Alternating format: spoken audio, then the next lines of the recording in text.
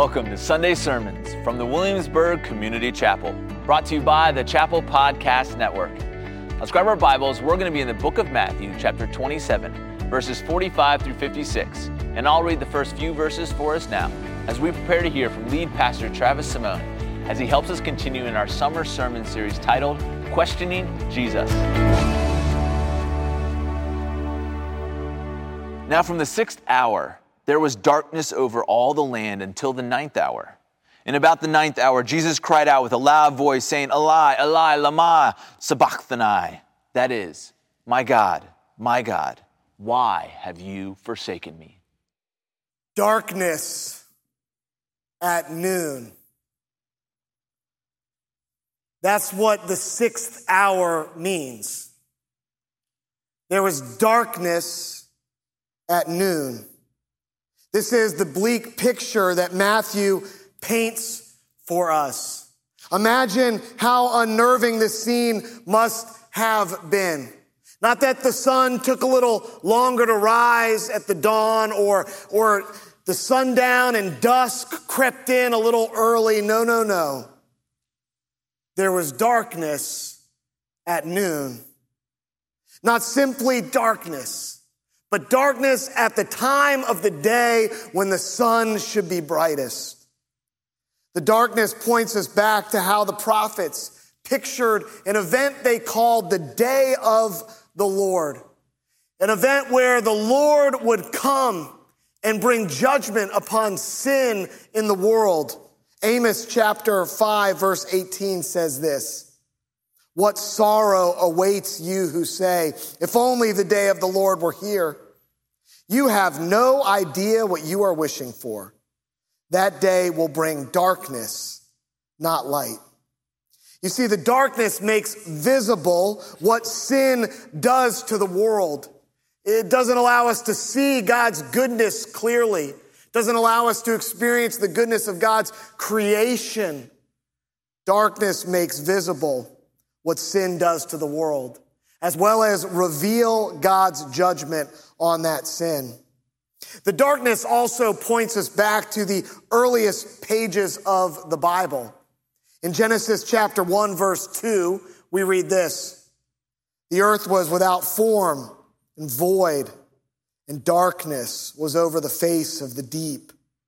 And the Spirit of God was hovering over the face of the waters." You see, when the world was in its uncreated state, darkness hovers over the surface of the deep. Matthew is painting this picture for us where creation is caving back in on itself. Creation's caving back in on itself right on top of Jesus. See, in Genesis, the Spirit of God hovers over the darkness. In Matthew, the darkness hovers over God in the person of Jesus Christ.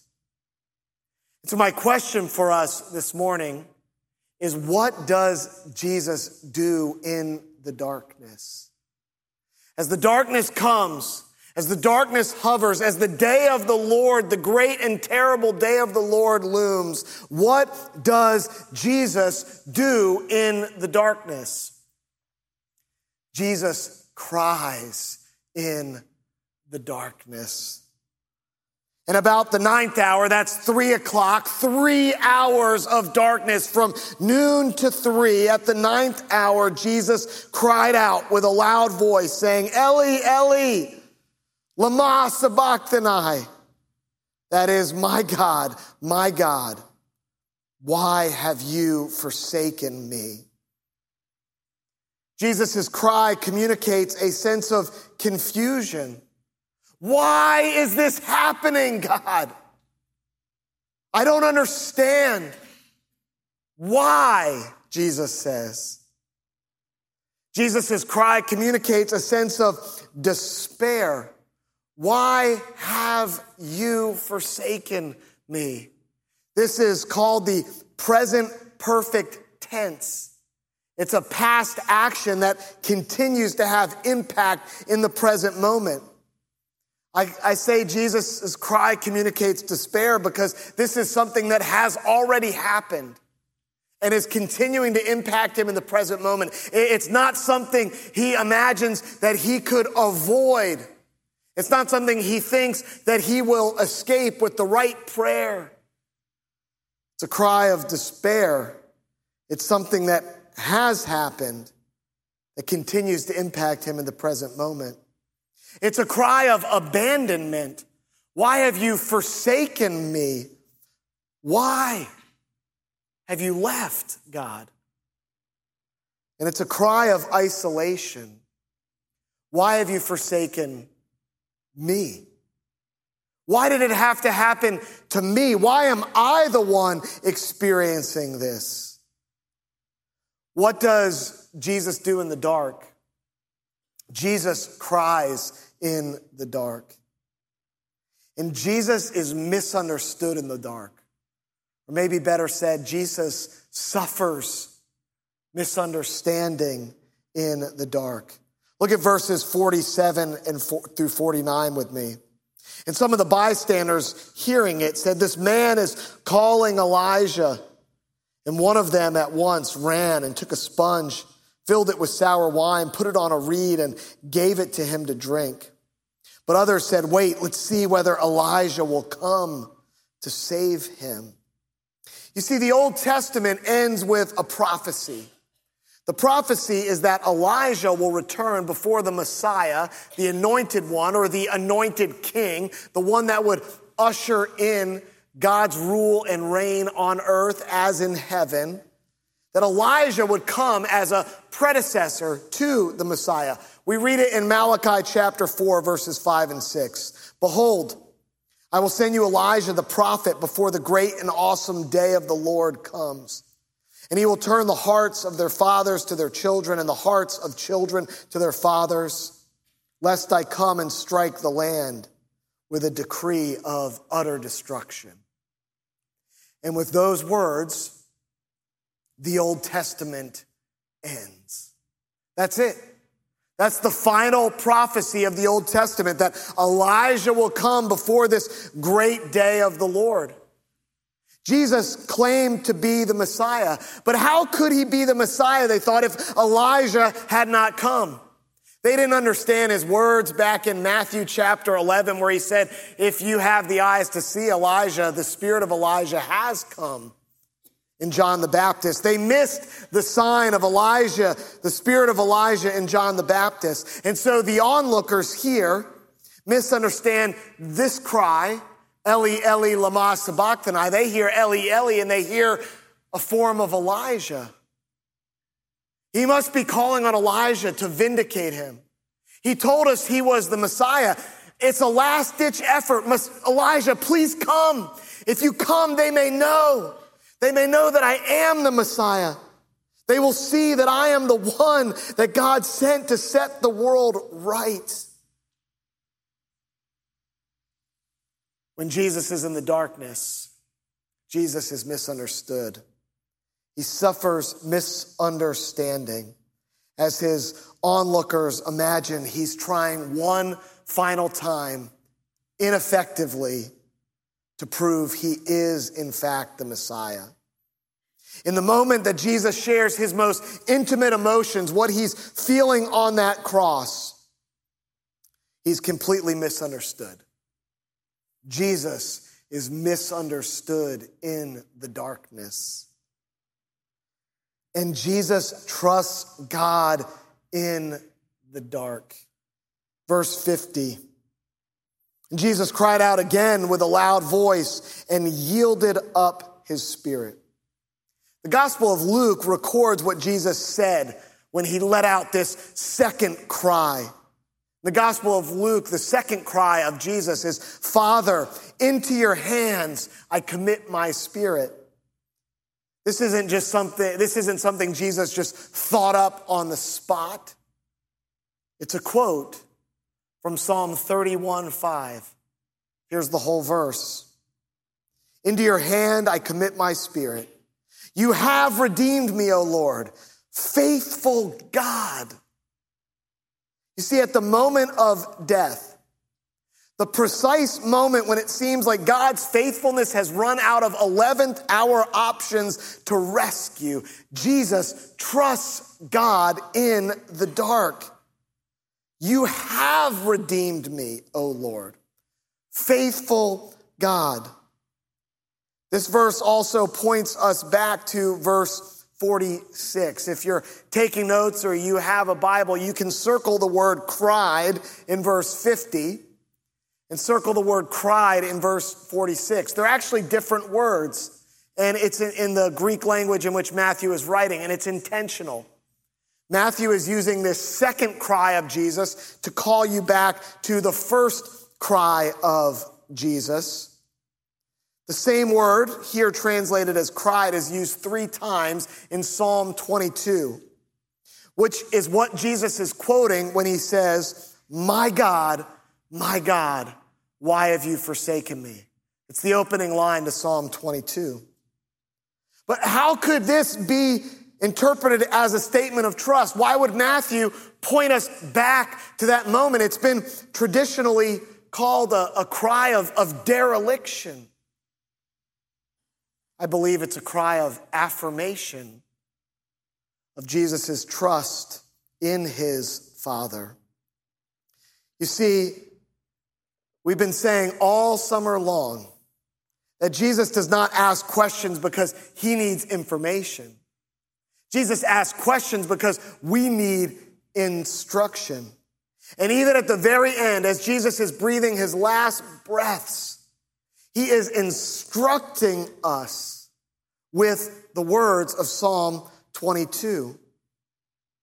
Jesus does not say, my people, why has God forsaken me? He's not looking out to those around him saying, how could God be doing this to me? He doesn't say, my family, where are you? How could you have left me?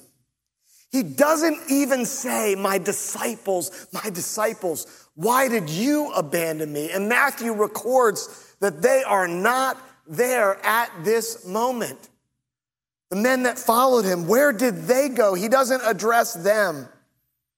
No, Jesus directly addresses God himself with his feelings of frustration, with the bold, I'm not letting go of you claim, my God, my God. Jesus is grabbing on to God till the very end. No. You're mine. My God. There's a wonderful commentary written by a man named Dale Bruner that talks about this moment as one of the greatest pictures of faith in the Bible. Dale Bruner writes this: when Jesus asked God about God's absence, when Jesus prayed, my God, why did you abandon me? Jesus may have taught faith better than at any other story in the gospel. Finally, real faith may be calling on God even when experience says God is not there. Now that's worth repeating. Real faith may be calling on God even when experience says God is not there. In addition, there were no chapters and verses assigned to the pages of Scripture. There really weren't any pages of Scripture yet. The Bible was written on scrolls. And so the way that people pointed to particular parts of Scripture, the way that people located things in the Bible, was by referencing or quoting the first line of a particular passage. This is why the book of Numbers in the Old Testament, the original title was In the Wilderness, because the first line of the book of Numbers, you see Moses is in the wilderness with God's people. This is why the book of Lamentations was originally entitled How, because the first line of the book of Lamentations is, how lonely sits the city. So when Jesus says, my God, it's like someone today saying, hey, by the way, open your Bible to Psalm 22. Look at what's there. Read it. I'll press my case a little further to say, Jesus, if this was just a private prayer between him and the Father, he could have prayed it privately. He could have prayed it quietly. He could have prayed it silently. But Matthew is clear in verse 46 that he cries out with a loud voice. He wants other people to hear it. Hey, look, Psalm 22. See what's going on there. And so I want to walk us through Psalm 22, and I'm going to read a significant portion of the psalm. Just let these words and these themes wash over you as I read them aloud. Verses 1 through 8, this is the psalmist, David in this instance, offering a meditation on the theme of trust, which is exactly what Jesus is communicating in Matthew 27. Pick up the theme of trust here, verses 1 through 8. My God, why have you forsaken me? Why are you so far from saving me from the words of my groaning? Oh my God, I cry by day, but you do not answer, and by night I find no rest. Yet you are holy, enthroned on the praises of Israel. In you our fathers trusted, they trusted, and you delivered them. To you they cried and were rescued. In you they trusted and were not put to shame. But I am a worm and not a man, scorned by mankind and despised by the people. All who see me mock me. They make mouths at me. They wag their heads. He trusts in the Lord. Let him deliver him. Let him rescue him, for he delights in him. Verses 16 through 18 move on to what I'll call a prophecy to instruct. Remember, Jesus does not ask questions because he needs information. He's asking questions because we need instruction. And here is a prophecy right in plain sight in Psalm 22 that Jesus is using to teach those watching till the very end. Verses 16 through 18. For dogs encompass me. A company of evildoers encircles me. They have pierced my hands and feet. I can count all my bones. They stare and gloat over me. They divide my garments among them, and for my clothing they cast lots. Now this is written thousands of years before the form of execution, crucifixion, was even invented by the Roman Empire. It's a prophecy of the Messiah to come, what he would suffer. They have pierced my hands and feet. They divide my garments among them and cast lots for my clothing. When Jesus says, hey, look at Psalm 22 by quoting its first line, he's saying, don't you see what was written about me? You think that I'm calling on Elijah to prove I'm the Messiah? Look back at Psalm 22. You're acting out the very things it said would happen. Verses 19 through 21, we see that the psalmist and Jesus, their trust is not misplaced. 19 to 21. But you, O Lord, do not be far off. O you, my help, come quickly to my aid. Deliver my soul from the sword, my precious life from the power of the dog. Save me from the mouth of the lion. You have rescued me from the horns of the wild oxen. You see, the cry for help goes out, and the psalmist says, you have rescued me in this moment. You can trust even in the darkness, and that trust is not misplaced. And finally, verses 22 to 24, we see a commitment to continue trusting and praising God in light of God's rescue. Verses 22 to 24. I will tell of your name to my brothers.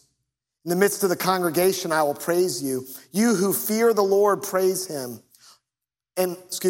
All you offspring of Jacob, glorify him and stand in awe of him.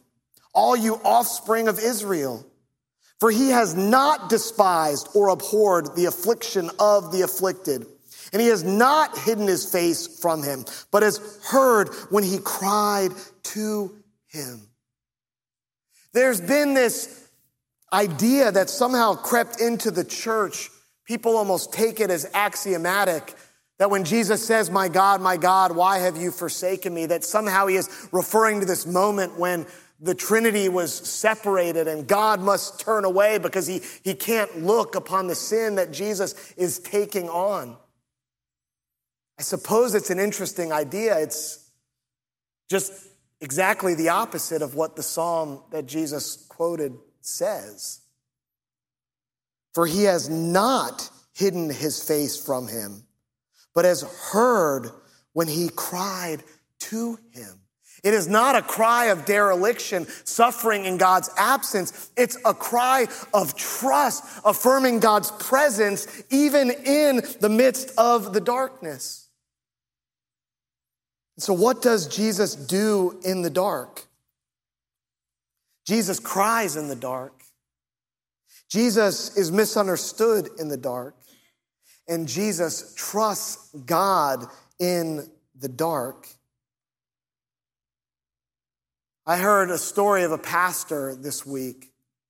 The pastor took over for a well-known founding pastor of a large church. And as soon as he took over, there was a lot of controversy about some of the changes that were made in the church.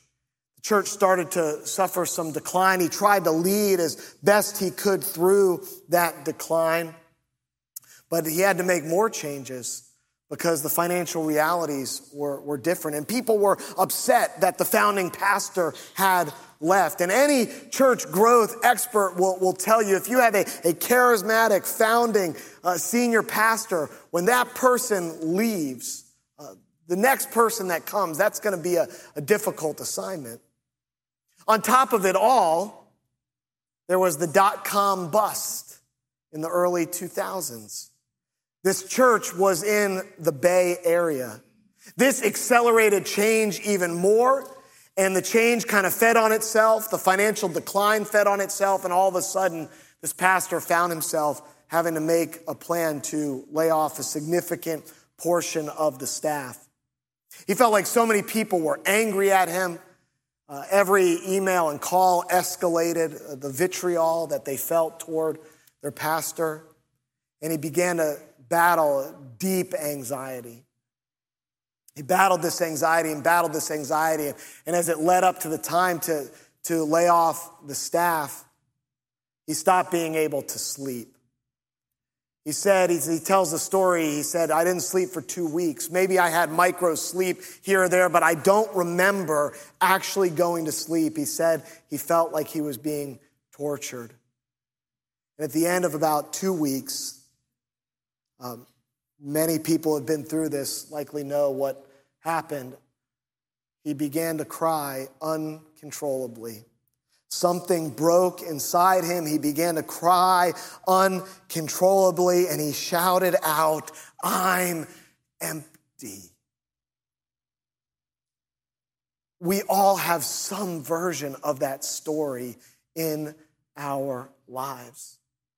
We've all cried out in the dark from something that we're experiencing, something that has happened to us. We've all screamed, "I'm empty, I'm exhausted, I'm scared, I'm angry, I'm frustrated, I'm sad, I'm numb, I'm disappointed." Whatever it is, we've all said it, and we've all cried in the dark. I could tell other stories from my own life of when I felt so misunderstood in the darkness. When you feel like you're in this dark moment and nobody knows what you're going through and nobody knows how to talk to you about it. So the question is not, will you cry in the dark? The question is not, will you be misunderstood in the dark? The question is, will we trust God in the dark? That's what's on the table in this passage. Jesus cries, Jesus is misunderstood, but Jesus trusts. Will we? And you might say, I just can't, it's too dark. Or what difference would it make if I was to trust God in the dark? And here's what I hope we all remember going home today. Through Jesus, even the darkness of death is the door to new life. Through Jesus, even the darkness of death is the door to new life. Let me read verses 51 through 55. We read this. And behold, the curtain of the temple was torn in two from top to bottom, and the earth shook and the rocks were split. The tombs also were open, and the bodies of many of the saints who had fallen asleep were raised. And coming out of the tombs after his resurrection, they went into the holy city and appeared to many. When the centurion and those who were with him, keeping watch over Jesus, saw the earthquake and what took place, they were filled with awe and said, "Truly, this was the Son of God." There were also many women there, looking on from a distance, who had followed Jesus from Galilee, ministering to him. Note what happens immediately following Jesus' death. The curtain in the temple is torn, the earth shakes, tombs open, there's a profession of faith, and there's a faithful remnant that we see. Let me walk through each of these. The curtain of the temple was torn. Everywhere you went in the temple, there were barriers all over the place. If you were not a Jew, you could go as far as the barrier for the Gentiles, and you could not enter the court of the Gentiles. If you were Jewish, but you were a woman, you could go beyond the barrier of the Gentiles, but you could not go beyond the barrier for women. You could only go so far. At one point, only men could go further. And if you were a man, you could go beyond the barrier for women, but eventually you got to the place, the sanctuary. You couldn't go beyond because there was a barrier said only priests can go this far. And if you were a priest, you could go all the way in to the barrier, beyond the barrier for the priests. But there was another curtain, the inner sanctuary, the Holy of Holies, the holy place. And only the high priest could go in once a year on the Day of Atonement, Yom Kippur. And you see, the final barrier is torn. And Matthew notes that it is torn from top to bottom. And this is a key detail. Because if it was torn from bottom to top, that could have been a human being that started the tear and started this project. Let's open it up. Let's open up the system. This curtain, historically, we know is 80 feet tall.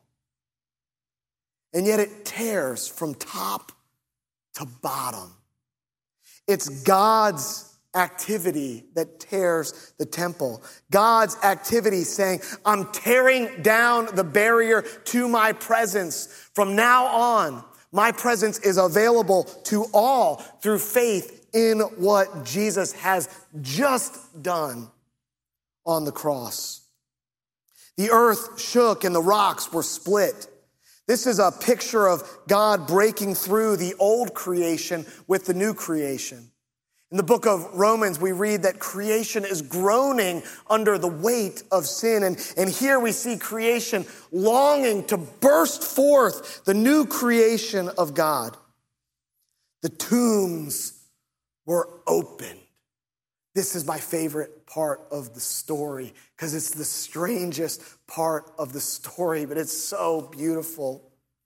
The tombs are opened. Not only is Jesus' death strong enough to split the veil of the Holy of Holies and so conquer sin, it is also strong enough to open tombs and so conquer death. These are humanity's two biggest problems. The problem of sin, the evil we do to each other, the evil we do to God's good creation, and the consequence of sin. The consequence is with the evil that we do to each other, the evil we do to God's good creation, the consequence of all of that is that we are separated from a holy God through death. It's our two biggest problems as humanity. And here the curtain is torn, sin is conquered, the tombs are open, death is conquered. It's like a kid on Christmas that can't go to sleep. The kid knows what might be coming in the morning, that there may be joy in the morning, but right now all he sees is emptiness in his living room. And the kid begs his parents just a taste, Mom and Dad. You know how I know that story? I was that kid. I bet you were too. Often it was about 2 a.m. Just a taste of what's to come in the darkness of this Christmas Eve night. And God in his kindness says, I'm going to give you just a taste. I'm going to give you just a taste of the power of not just my resurrection, the power of my death to open tombs. The centurion said, truly, this was the Son of God. Murderers become believers. The people that are acting out the very execution place their faith in Jesus Christ. And finally, many women were there. Many women there. The disciples are scattered. It looks like all is lost. The people who were most faithful to him are gone. But all is not lost. There's a faithful remnant to carry on Jesus' message. All of this points to the truth that through Jesus, even the darkness of death is the door to new life. You see, Jesus said those who wish to save their lives will lose them, but those who lose their lives will save them. And so here's the challenge for us this morning. The challenge is to follow Jesus through the darkness of death into new life. Is there an honest cry you need to share with God? Is there a misunderstanding you need to surrender to God? Is there a situation in which your trust has wavered? Follow Jesus through the darkness of death. It's the doorway to the new life you've longed for. I confess, following Jesus through the darkness of death into new life, it's the most counterintuitive, ideological, philosophical, or theological framework anyone could ever imagine. It's completely counterintuitive. But Jesus says, enter by the narrow gate, for the gate is wide and the way is easy that leads to destruction. And those who enter by it are many. For the gate is narrow and the way is hard that leads to life. And those who find it are few. See, Hamlet said that death is the undiscovered country from whose bourne no traveler returns. The founder of Buddhism was initially a great prince. His parents sheltered him in the palace. They didn't want him to experience some of the terrible things in the world.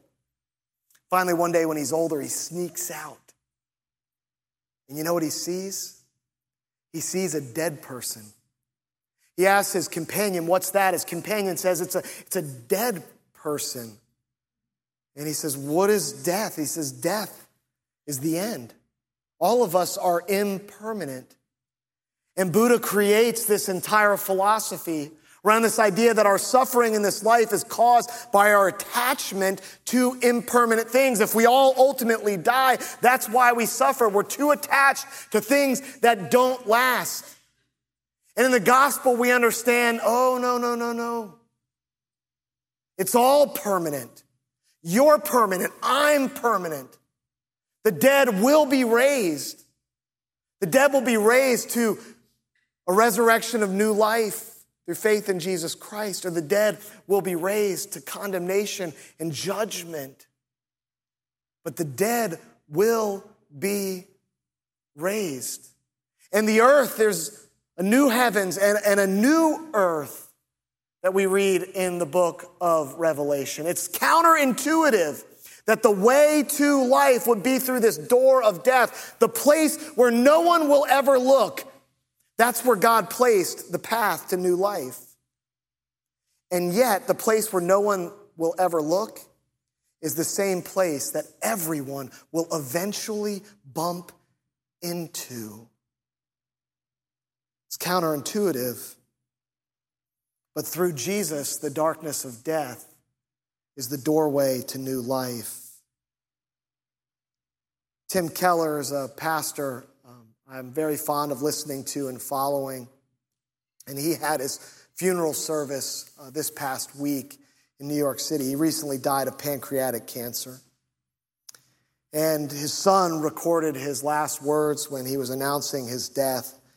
He said that his mom and his dad were alone, married for 48 years, that Tim kissed his wife on the forehead and said, "There is no downside for me leaving, not even in the slightest."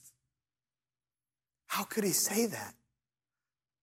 I love reading his books. I love listening to his sermons. His congregation loved having him as their pastor, and yet he says, there's no downside for me leaving, not even in the slightest. Because through Jesus, the darkness of death is the doorway to new life. Can you, through the eyes of faith this morning, embrace that completely counterintuitive truth and follow Jesus through the darkness of death into new life? Thanks so much for joining us. Here at the Williamsburg Community Chapel, we are all about making disciples of Jesus Christ. So wherever you are in your spiritual journey, we hope that during our summer sermon series, you will receive God's life-giving instruction as we examine Jesus in the Gospels, questioning us.